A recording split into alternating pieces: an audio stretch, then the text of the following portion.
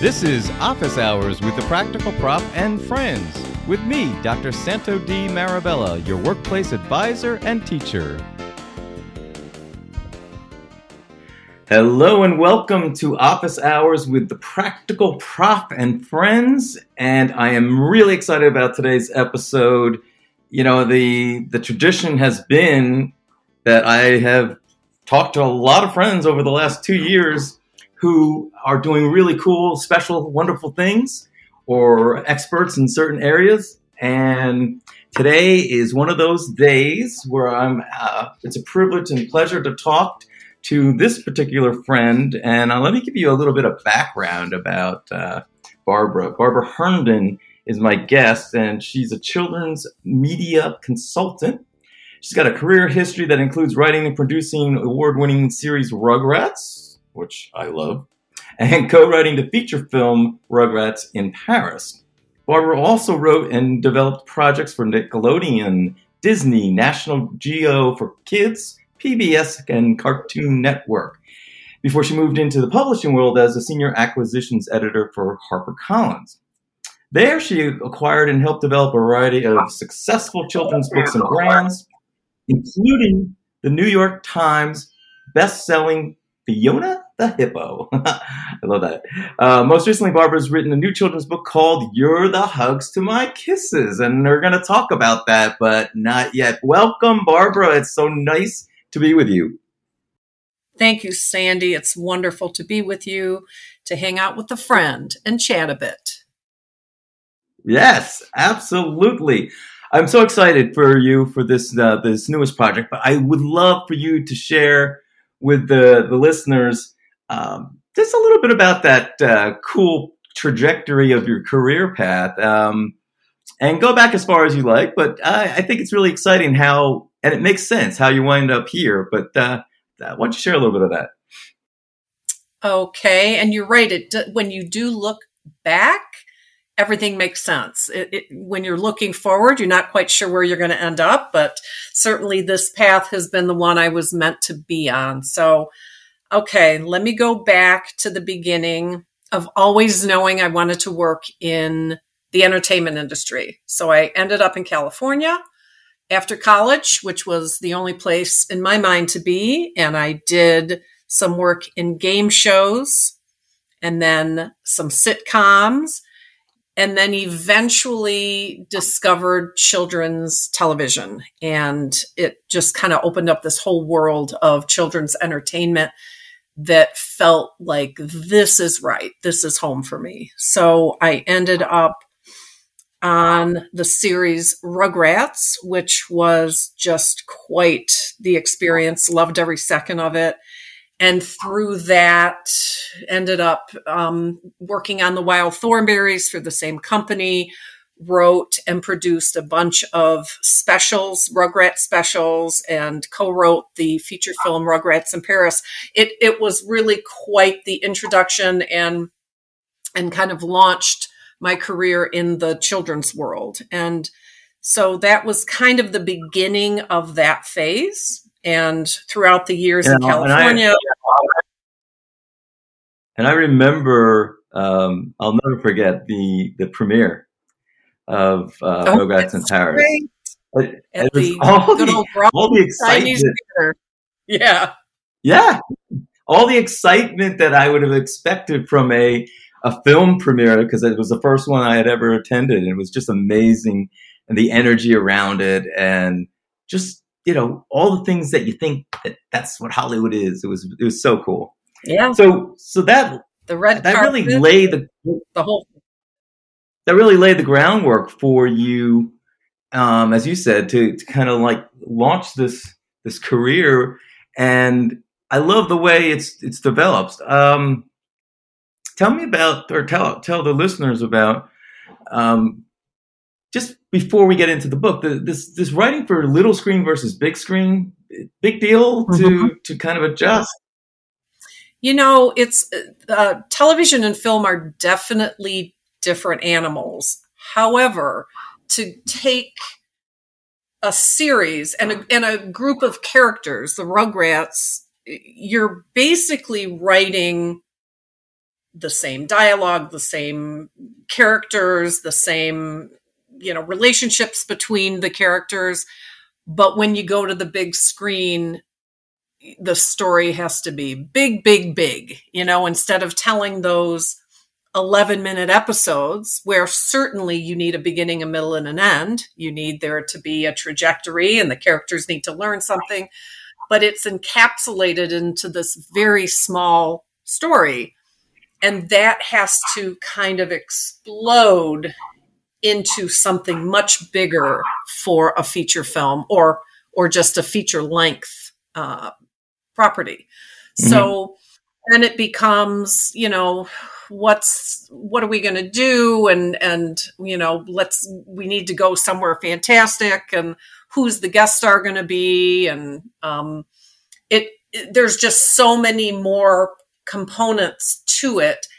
And that also means a lot more cooks in the kitchen. So there's a lot more people weighing in on the content and the direction it's going. So the process itself is very, very different, but what's at the heart of it is really still tied to what you do with the characters in television. So you want to be true to them, true to their voices, true to the message, but it just, amps up beyond belief when you've got something ready for feature film. It's really exciting. And it was such a wonderful final product. So moving into publishing, it's kind of related, right? It's still storytelling. It's maybe less visual, unless, of course, you're doing an illustrated children's book, in which case you're doing so. Well, what? Yeah, I couldn't even see this coming, because when I decided to leave California for family reasons, I wanted to come back to Michigan and be closer to family.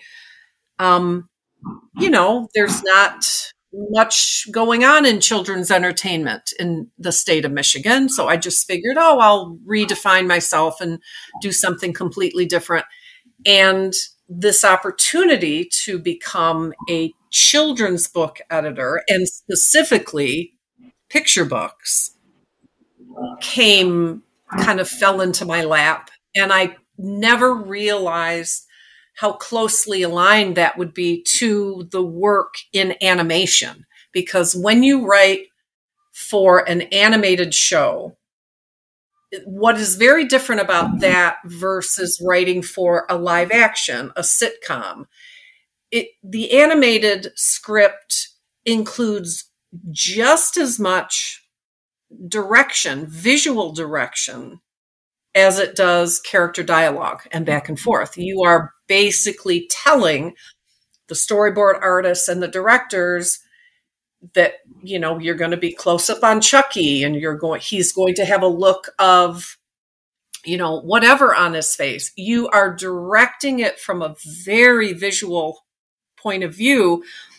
And that translated so organically to the world of picture books. Now, picture books, the pictures don't move. So now it's the bigger challenge of you've got to convey a lot with these single images, but you can kind of look at the page turns in a picture book as the movement, the story movement, and the character movement. And so I did have a bit of a learning curve when I started in publishing, but it wasn't as big as I thought, because all of the experience I did have in the animation world really set me up to be able to work in publishing. And it just, I fell in love with it, and it just opened up a whole new world that was related to the world that I came from. Yeah. It's such a cool development and transition. You're listening to Office Hours with a Practical Prof and Friends, and my guest today is Barbara Herndon, who's a children's media consultant, and she's also going to be talking about her new book, which is called You're the Hugs to My Kisses, and it has illustrations by Diane Ewan. Is that correctly pronounced?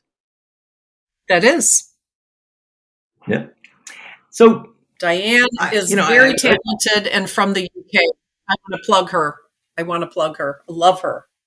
Absolutely. Absolutely. I haven't gotten a chance yet to read it, but I read about it, and I love the reviews and what people are saying about it. And I also, know that there's so much in this market for young audiences.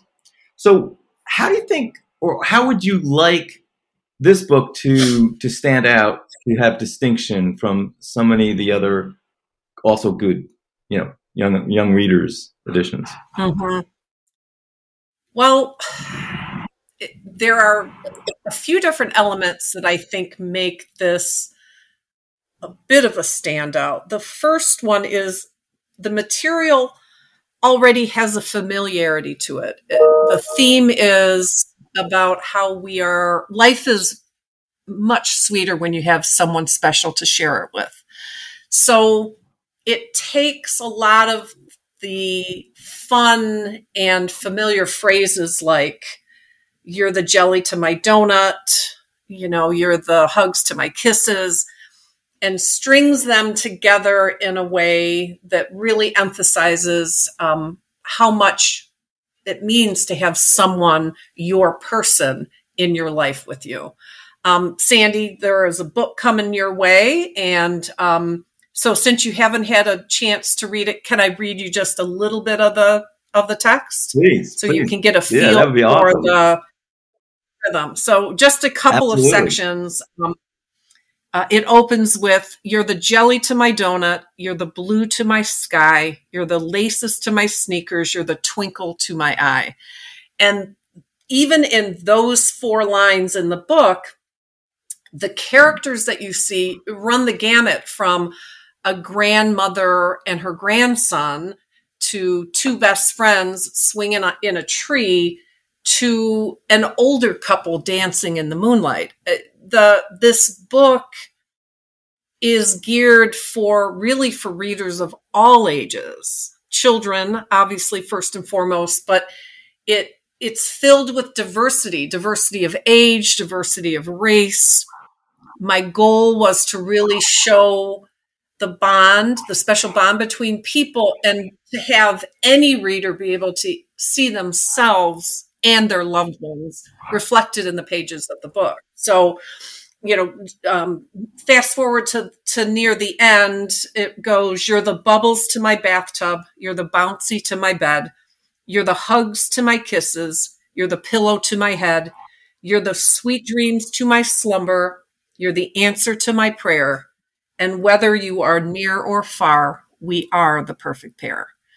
So it should resonate with people who are familiar with a lot of those fun phrases. It shows relationships, young and old.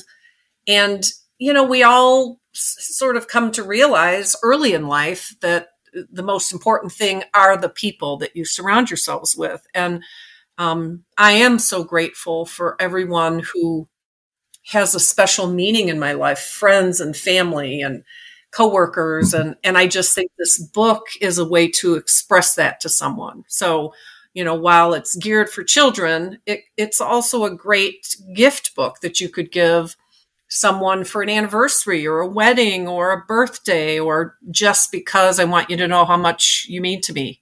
So I hope all of those. Or Valentine's Day. Right. Or Valentine's Day specifically. I just hope all of those things, the diversity, and the artwork is just so charming and whimsical, and Diane did a brilliant job, that when you put all of those pieces together, that it will stand out as something appealing to everybody. And so that's what I'm hoping happens. Absolutely. And I want to say, what struck me right away, besides the beautiful colors and illustrations, is the inclusion, including kids, so that any kid who reads this can say, I can see me. And that's so important. And so many people, talk about diversity and inclusion and all this stuff. But I love how much that comes through, just right on the cover, even. Right. I do too, and I like that it's not just ethnicities that are included, but different ages. I just think that's not always represented and celebrated in the way that it should be. So to have all of that, the book is reaching a lot of people this way, and children can relate to some are raised by grandparents, and some kids have just very special friends or cousins, or everyone should be able to find themselves and someone they love in the pages of this book. So I'm thrilled about that. Yeah, that is so exciting and so important. So the other thing too is, like, just hearing you read this aloud makes me think that this is going to be a great book for parents and grandparents and kids, and to read to each other, and because it's melodic, and it's just like that alone, having that activity to, when I remember as a kid being read stories to, but now the kids can respond and the kids can read too. And it's great. It's great. I was so excited. I've been, the book just released on Tuesday, and the January 4th. And I was so excited. The first review that was left, it was a parent talking about how they bought it for their 6-year-old, and how after just, a couple of episodes of reading through it, her daughter has already memorized most of the book, because there is this melodic, cadence to it, and a simplicity. And you see the picture of a little boy and grandma sitting on their stoop eating a jelly donut. Well, you're the jelly to my donut. And then the next image of the two kids flying in the air on tire swings. You're the blue to my sky. It is a very, very young child will be able to read along, as well as, readers of any age. And I was tickled by that already they practically have it memorized and it's their favorite book. So those are the kind of comments that are thrilling to read. So I hope that continues. Absolutely. I'm so excited about that. That's really great. So what's next? What are your hopes for this book? And then what's going to happen next? Well, this book, I'm busy doing some promotions and working on some marketing stuff for the book, which is fun for me because I've been sort of behind the scenes prior to this in acquisitions where that's handed off to somebody else. So it's kind of a new world, but also exciting, and I'm enjoying that. I'm about to work on 2 new Fiona books in that Fiona the Hippo series. So I'm also very, very thrilled about that. If people haven't seen those books or are unfamiliar with Fiona the Hippo, check it out. She was the hippo born at the Cincinnati Zoo prematurely, and they really didn't think she was going to make it, and the zookeepers decided to just film their efforts to try and keep Fiona alive, and it went viral, and she became this international sensation, the most adorable hippo you've ever seen. And she was basically raised until she was well enough to be reunited with her mother by humans. And so she has this very human quality to her, and she relates to people so well. And when I heard the story, I just thought, oh, this is tailor-made for a book and a series. And a good friend of mine, Richard Cowdery, who's an illustrator, he actually came to me and said, because he lives in Ohio, hey, check out Fiona. And not only was it perfect for acquiring, he was the perfect one to do it. And so we've been collaborating together on this series ever since. And we're up to book, I don't know, 15 or 16. We're somewhere around there. So it's been picture books, board books, some I Can Read books. And so now we've got another couple books in development. And so that's what I'm working on now. And hopefully another book that will follow Hugs and Kisses that might be Christmas themed. So I've got that percolating right now. So that's what I'm hoping to be working on in the next few months. I can't wait. It's going to be great to see what's next. You've been listening to Office Hours with the Practical Prof and Friends, and my guest, Barbara Herndon, talking about her book, her newest book, You're the Hugs to My Kisses, which is available where books are sold, including Amazon, right? And where else can folks get it online, other places besides Amazon? Absolutely. Target, Barnes & Noble, really all major booksellers. You should be able to order online and find it in stores. Not every store will have it, depending on your location, but certainly it's everywhere online that you would want to shop. And I'm sure if it's not there, it's because it's sold out. Thank you. So we'll have to. Let's hope so. Right. Let's hope so, right. Barb, thanks so much. It's been a pleasure to talk with you again and to hear about all these exciting developments. I hope all of my listeners will run, not walk, to the nearest internet browser and order that book. The Hugs to My Kisses by Barbara Herndon with illustrations by Diane Ewing. So, Barb, thanks so much. It was great to be with you. Thank you, Sandy. It was wonderful to be with you. This has been Office Hours. Thanks for listening. We'll see you next time. This has been Office Hours with the Practical Prof and Friends, a production of Marabella Enterprises. Follow us on Twitter at Practical Prof and Facebook, Instagram, and LinkedIn at The Practical Prof. Copyright 2022. All rights reserved.